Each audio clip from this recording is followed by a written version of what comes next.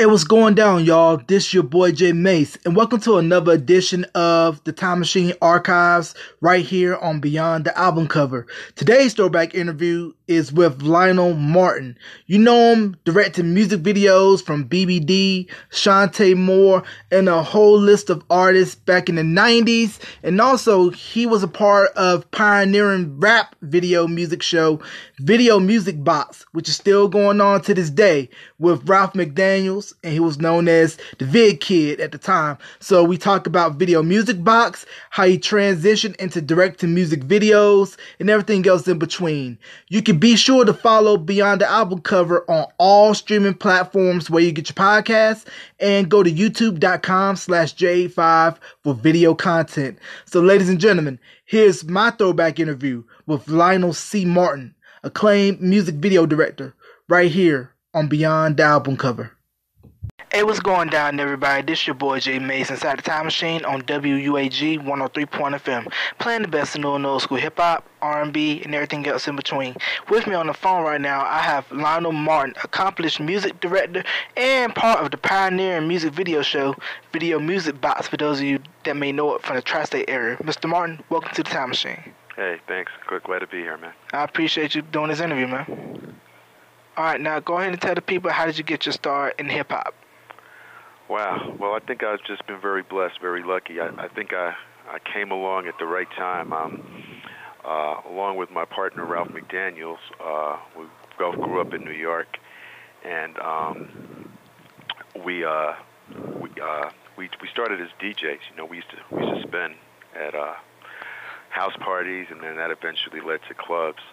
And when we were DJs, people like Russell Simmons with Rush Management would actually come to the different clubs we were working at and give us records, like, you know, Curtis Blow and eventually Run DMC. But the early stuff that Rush had was stuff that we were given to play.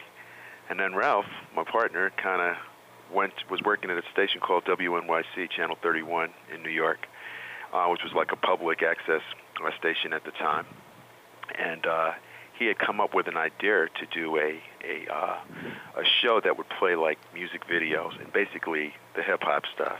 And the reason that he chose hip-hop is because back then there weren't that many things. I mean, MTV was around, but there wasn't many outlets for hip-hop music. And back then also the hip-hop videos were really low budget, and they basically looked like crap. You know, they didn't look good because the record companies at that time were so small and independent. You know, they didn't put a lot of money into the hip-hop videos as opposed to their counterparts of the rock and the pop stuff. So Ralph had this idea to play these hip-hop videos and put the show together called Video Music Box. And since we had been partners as childhood friends and, you know, did the DJ stuff, he kind of called me one day and told me, like, you know, to check out the show and what he was doing and stuff. And I kind of came up with an idea because I thought it was pretty cool.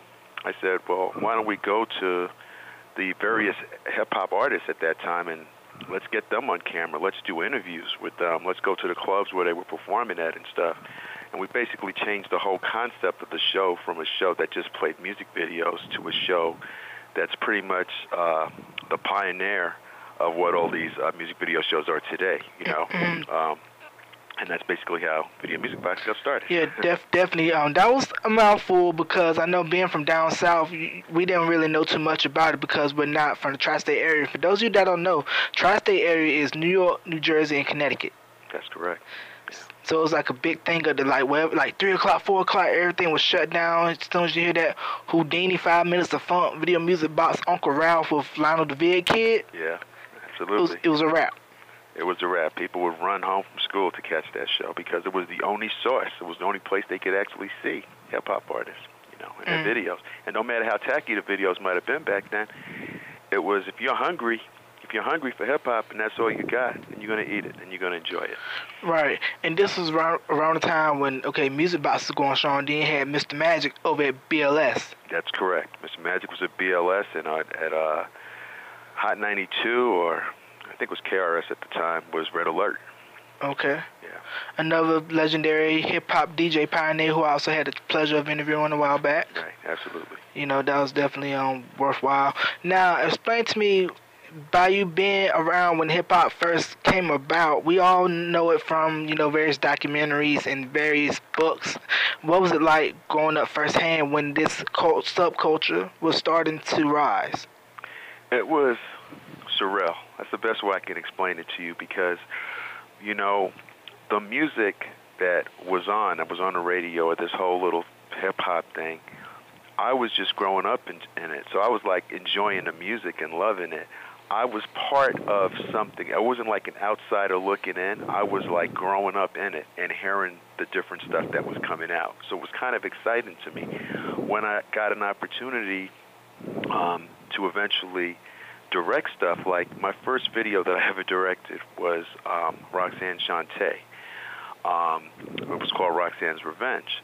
Well, the way that came about is, a young lady who I knew who was an editor and had cut a lot of hip-hop videos at the time, we talked. I was working at Sesame Street, and she was telling me that she actually was editing.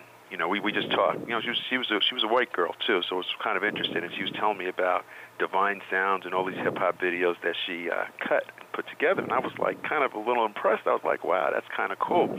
Now, mind you, at this point, I hadn't even done anything hip-hop or directed anything hip-hop, and she told me that it was a pretty interesting thing to get into, and she said she could hook me up. She said, I could probably get you to direct a video. And I said, well, I'd never done one before. And she said, well, you seem like a smart guy, and we were both working in television film type of stuff as PAs. We weren't doing anything big, but I did have a little bit of a knowledge. And she told me, well, there's this artist named Roxanne Shante, and her manager is this guy named Tyrone Williams, and I think I can get you this video. And I didn't even know who Roxanne Shante was, but I knew who Marley Marl was because I'd heard him on the radio, and he was actually the producer of the track. So we went into a little somebody's basement, might have been Marley's basement. We shot this video, which I'm not proud of to this day, because it was my first, but we shot it on 3/4 tape, which is like, the lowest form of video back then. And it was kind of successful. It was kind of successful for Tyrone and stuff, and that was my first touch of it. But the point that I'm trying to tell you is I didn't know who these people were, and it was just kind of an interesting thing. And as this hip-hop started to grow, I was noticing that a lot of the acts that I was doing would become major. The next person I did was, Tyrone liked me, who had a company called Cold Chillin' Records, and he said, you know what, I got another act, and his name is MC Shan. And I was like, okay. So we did a video for him. And one thing that was cool about Tyrone, he liked what I was doing. The MC Shan video did so well that they got a deal with Warner Brothers. And Tyrone, being a cool, straight-up type of person that he was like, you know what, you're going to do all my acts. And that's how I got involved with Big Daddy Kane, Biz Markie, and, the rest is kind of history, Right, because looking at that Roxanne's Revenge video, it looked like, shot in somebody's living room, about 5-10 minutes and everything like that. And then, of course, you knew Marley because he produced that track, and then he also did the bridge with MC Shan, which led to the whole beef between the Juice Crew and BDP. That's correct. That's correct. Yeah, of course, we were living in dangerous times, too, because, I was rolling with them doing videos, but I wasn't part of the little politics, the little disses that was going on between them. So at times, doing the videos back then, our lives were a little bit in danger, but that was all part of the fun, of being part of this new thing called hip-hop. Right, so you had to protect your neck at all times. Absolutely. Yeah. Right, now tell me a little bit about these guys. I feel, in my opinion, one of the most underrated singing groups, and they could rap too, of that period, Force MDs. Oh yeah, Force MDs were real cool. They were really cool, and they were different because they could rap, like you said, and they had a good harmony and stuff like that. And we actually got involved with them, Force MDs, and Kid, what was his name, Kango, and it just opened up a whole other door for us, because there were so many little companies starting up, and it was kind of cool. I was getting a reputation as a pretty cool cat who would do the hip-hop videos. And the thing is, what I brought to the table, there weren't that many directors doing it at the time, but I come from like a film background, so I always wanted to make the videos as big as possible, and I always had beef that the hip-hop videos were done so crappy anyway. So I was looking at the big rock and roll videos, and basically the artists, when they would come to me, was like, I want some big shit. I want some TV stuff. I want some film stuff. I want my stuff to look really large and stuff. And that's how we started. I started to say, well, why not? Let's do it. And we started to come up with these little storylines and these whole movie concepts and everything. And back then, some of them I would say didn't look as great, but at least we were attempting to make them big. And like again, it was the pioneer. It was the groundwork for how you see videos today. Yeah, definitely was. Now, what was your take on the New Jack Swing period? Okay, so New Jack Swing would be Teddy Riley. Teddy Riley, Gene Griffin, that whole camp. That was a beautiful part. That was good. I got to meet Teddy Riley, who, when I first met Teddy Riley, he couldn't even read, and I said, this guy's a genius because of his musical stuff. I said he was like a self-taught kid from Harlem who Gene Griffin, took under his wing. And I was impressed with the type of music. It was different. We never heard anything like that before. And it was kind of like hip-hop and R&B kind of mix. So it was real cool. And I got to do a lot of stuff with Teddy Riley. I did Guy for him, which is one of his biggest groups, I think, to this day. And I got into that whole New Jack Swing era. Now, didn't you direct some videos for Belle Biv DeVoe? Yeah, I did them all. Well, in the beginning, anyway. Okay, from the Poison period. Yeah. All right, now which I think is their best period, that first album, Yeah, definitely. That was their best album. It was crossoverable. They still had the R&B fans loving them from the days of New Edition. And also you had the pop fans crossing over because still today, in 07, you got people in like Lawrence, Kansas, probably Kalamazoo, Michigan, singing Poison. You're absolutely right. Well, the thing with Belle Biv DeVoe is I was a big New Edition fan.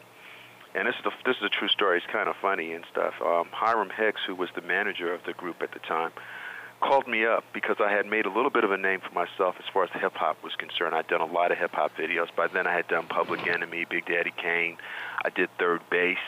And I was almost like the king of the hip-hop videos. I hadn't done that many R&B videos, though, at that time. So Hiram called me up and told me he wanted me to meet this group that he was managing, and he just said they were called Belle Biv DeVoe. Well, I didn't know that they were some of the members of New Edition. So I went to MCA. I was living in New York at the time and met with the group, and then, of course, when I saw them, I realized who they were. But the funny thing is when I first went into the room where they were all sitting,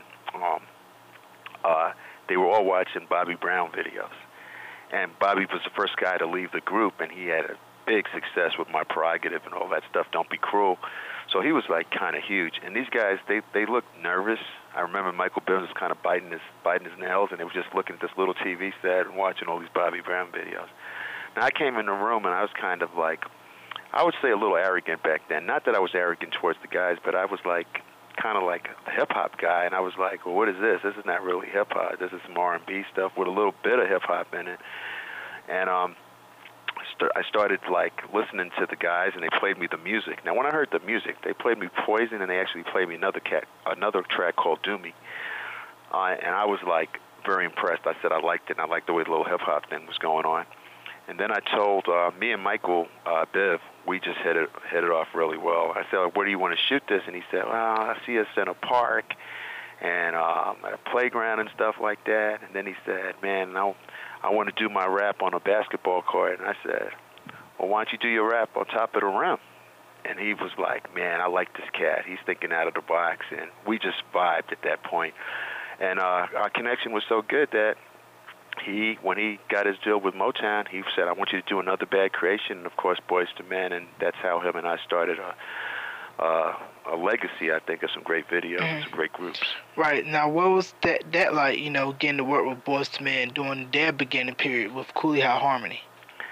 It was very cool. I mean, I always trusted Biv because Biv at that point, I think Biv was like the modern day, the back in the day Diddy. Mm-hmm.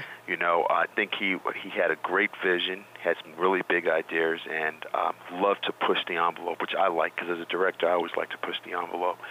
So when he'd show me Boyz II Men and eventually Another Bad Creation, I saw it. I got it right away. And then he had a lot of, ideas like Cooley, like back in Belle Biv DeVoe, he was like, it's mental, and I understood the whole concept of mental. And then he was like, Boyz II Men is like on this Cooley high. Alexander Vanderpool. And Alexander Vanderpool and stuff. And I just basically rolled with anything Mike threw at me, but always took it a step up, which is what I think good collaborations are about. Definitely that. Right. Now, what is your take on the R&B group Troop? I thought Troop was an incredible group too, man. I mean, I liked the clothes that they wore, back then, and I don't know what else I could say, but I thought that they were different, and yet at the same token, it was good when you saw R&B groups that what I call dressed and had a hip hop feel, because we came a long way when you had the traditional like Temptations or groups that wore suits and were really kind of cool, like your mom and dad's R&B. Exactly. When you saw these R&B cats who could sing, and then at the same token, they were dressed in more of a hip-hop vibe. I thought it was cool. When I first met Jodeci, I was doing a Father MC video, and they were singing in the background.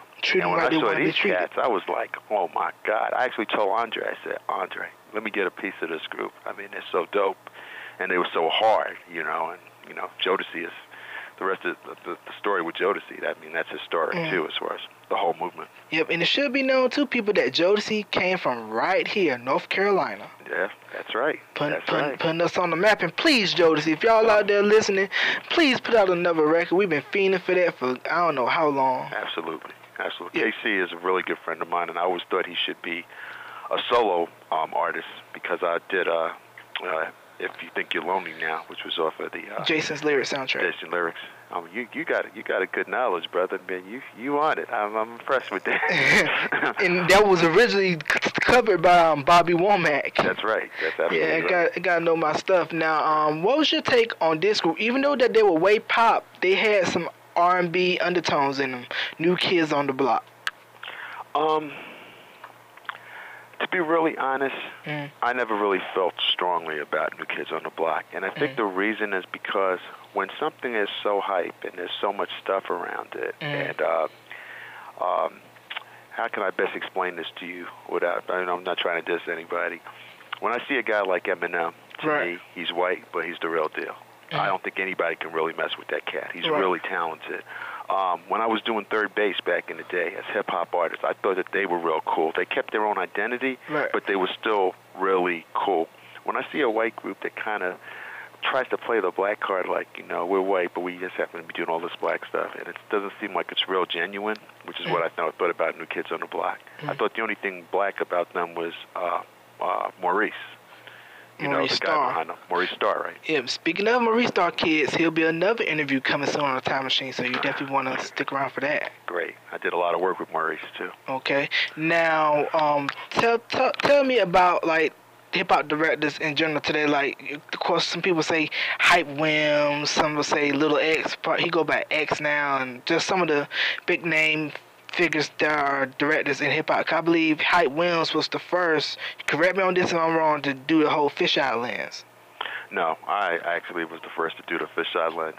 But to give credit, first of all, Hype Williams came from my camp. He was like an understudy for me, and he did a lot of work with me, and he is an extremely talented brother. What he did with the fisheye, because I would do shots like low angle with the fisheye lens, like the Public Enemy, Night of the Living Bassheads stuff, What Hype did was he took the fisheye lens and he built what I call a forced perspective set, which makes the set look even larger than it is, and it makes the angles look weird. It almost makes the set look like a V, like it has an incredible depth, if that makes any sense to you, what I'm saying right now.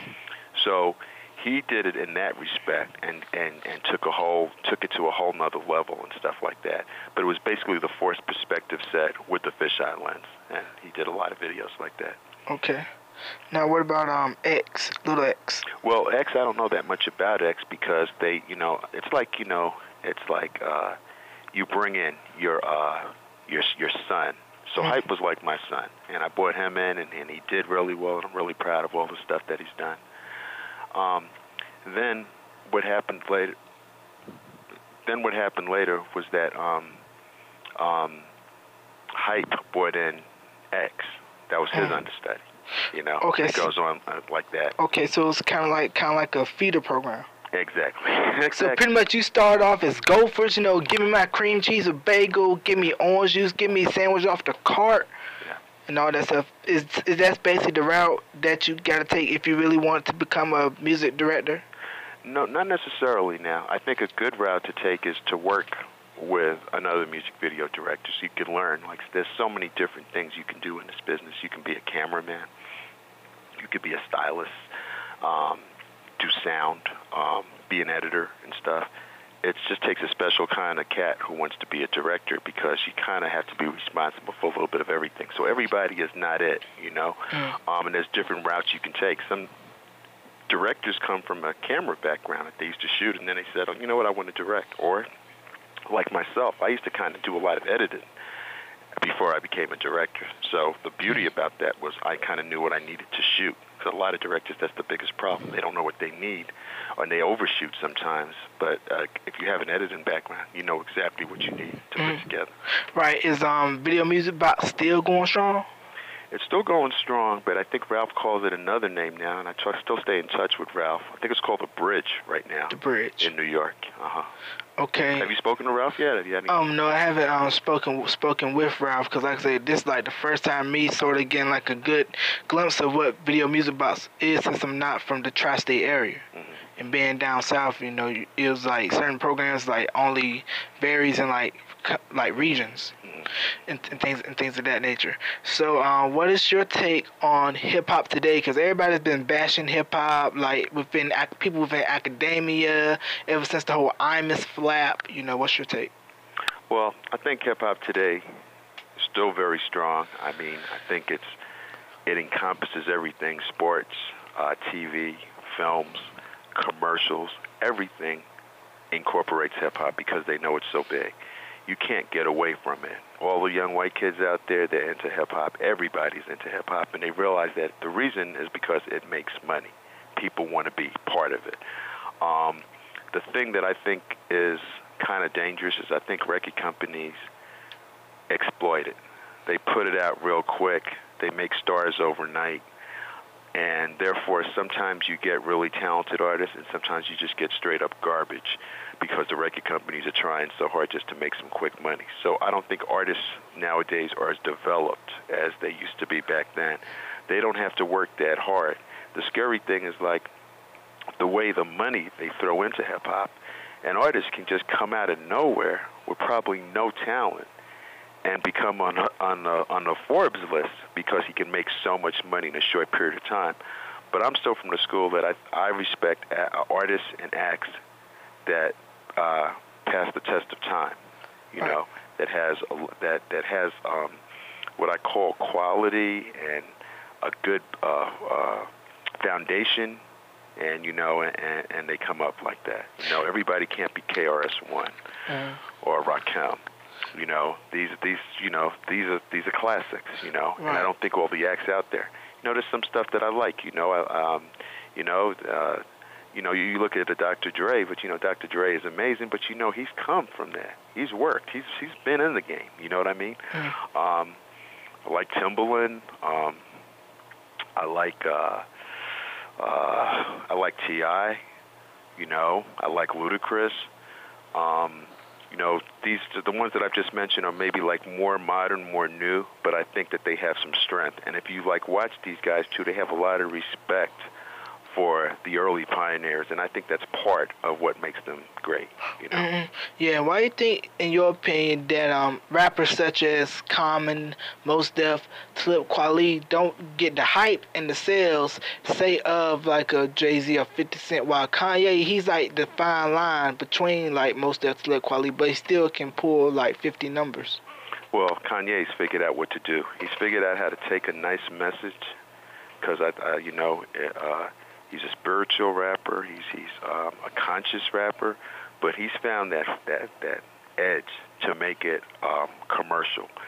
As far as the rest of those guys, who I love, have tons of respect for, you know what? The masses don't want to be educated. They want instant gratification and stuff, and I think that's why.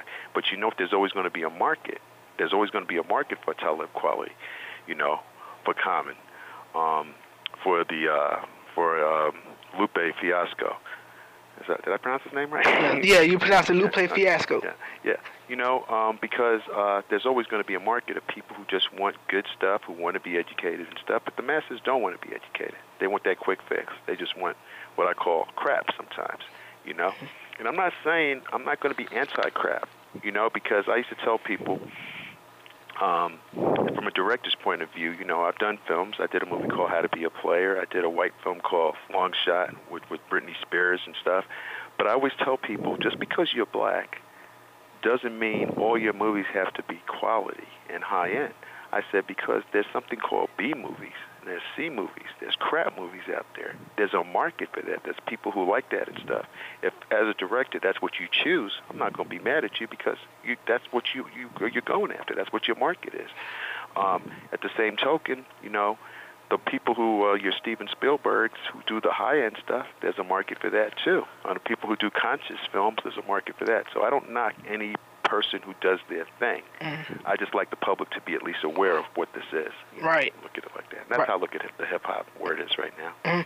And in the music industry right now, there's been a big blow up because 50 got PO'd when he found out that his video with Robin Thicke got leaked, and he did not take it too well. I mean, boy done ripped the plasma TV and threw it around his office, threw his phone out the office, and I take it 50 was having a not so very good day that day. Right. Absolutely.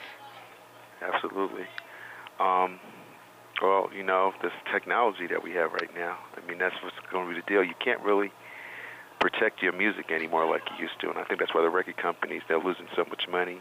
I think there's just got to be a way that we figure it out. I mean, the thing is, the irony is, the record companies were charging too much for the music anyway, and that's why people started downloading. It's as simple as that. So maybe it's like a curse. It's maybe like telling people, because I'm a person into spiritual karma. If you went out there like the record companies did, and they tried to be abusive, they try to rip the public off anyway. This is almost poetic justice for what's happening to them right now, because they were charging too much money. There was no reason they had to charge as much money for music. Right, and then of course, you know what's going down with radio. A lot of pay for play. A lot of okay, I'll give you this in exchange for a spin. Yeah. You know what I mean? Because, like, even though it's college radio, I've gotten calls. People like, okay, I need this record spin X amount of times on a consistent basis. I'm like, I say to myself, when I started doing my show, that would be the one thing I would never, ever do. I would never let anybody influence my decision to play a record. I think that's a great thing. That's a beautiful thing. One of the things that Ralph and I were just talking about, I think we did something with Hip Hop Weekly a couple of months ago. And one of the questions that they had asked us was, about programming, how did you feel about it and stuff in music videos. And I said, when we did Video Music Box, an artist brought a video to us, and we would go like, okay, we'd look at it, me and Ralph would look at it, we say, yeah, we like this is dope, and we play it. If we didn't like it, if we didn't feel strongly about it, or if we just thought it wasn't really that good, we wouldn't play it. When you go to like MTV today, and you have a music video, which is just to me like a joke, and you want them to play it, you know what MTV tells you? They tell you, like, how's it doing with radio? What kind of spins is it getting? And to me, it's like, what does that have to do with if the video's good or not? You know, but that's the politics. You know, they want to see spins. They want to see money. They want to see that it's commercially successful before they even touch and play it. And I think we should go back to, like, just play it because it's good. Right. You know? If it's good, I'm sure it's you good. do that for the music that you play. Oh, yeah, of course. Yeah. If it's good, it's good. They're going to love it because, like, you know, local artists, like, I know some local artists that got great music but couldn't get it on the local hip-hop station out here because of the whole politics of the game. Yeah, absolutely. Unless you know somebody real good at the station, or you giving them some under the table, greasing their hands. Other than that, you're not getting on, period. Absolutely. And that's a sad thing, too. It's very corrupt.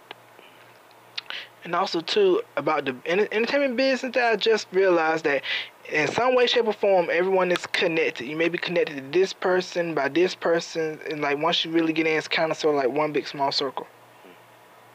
Absolutely. I agree. Now, what have you been up to since?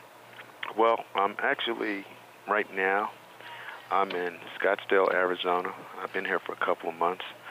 I'm working on a top secret project that's going to be everywhere. It's a new kind of technology. So unfortunately, I can't tell you much about it until until we meet again on the next interview. Mm-hmm. I'm working on a new film, and I'm also working on a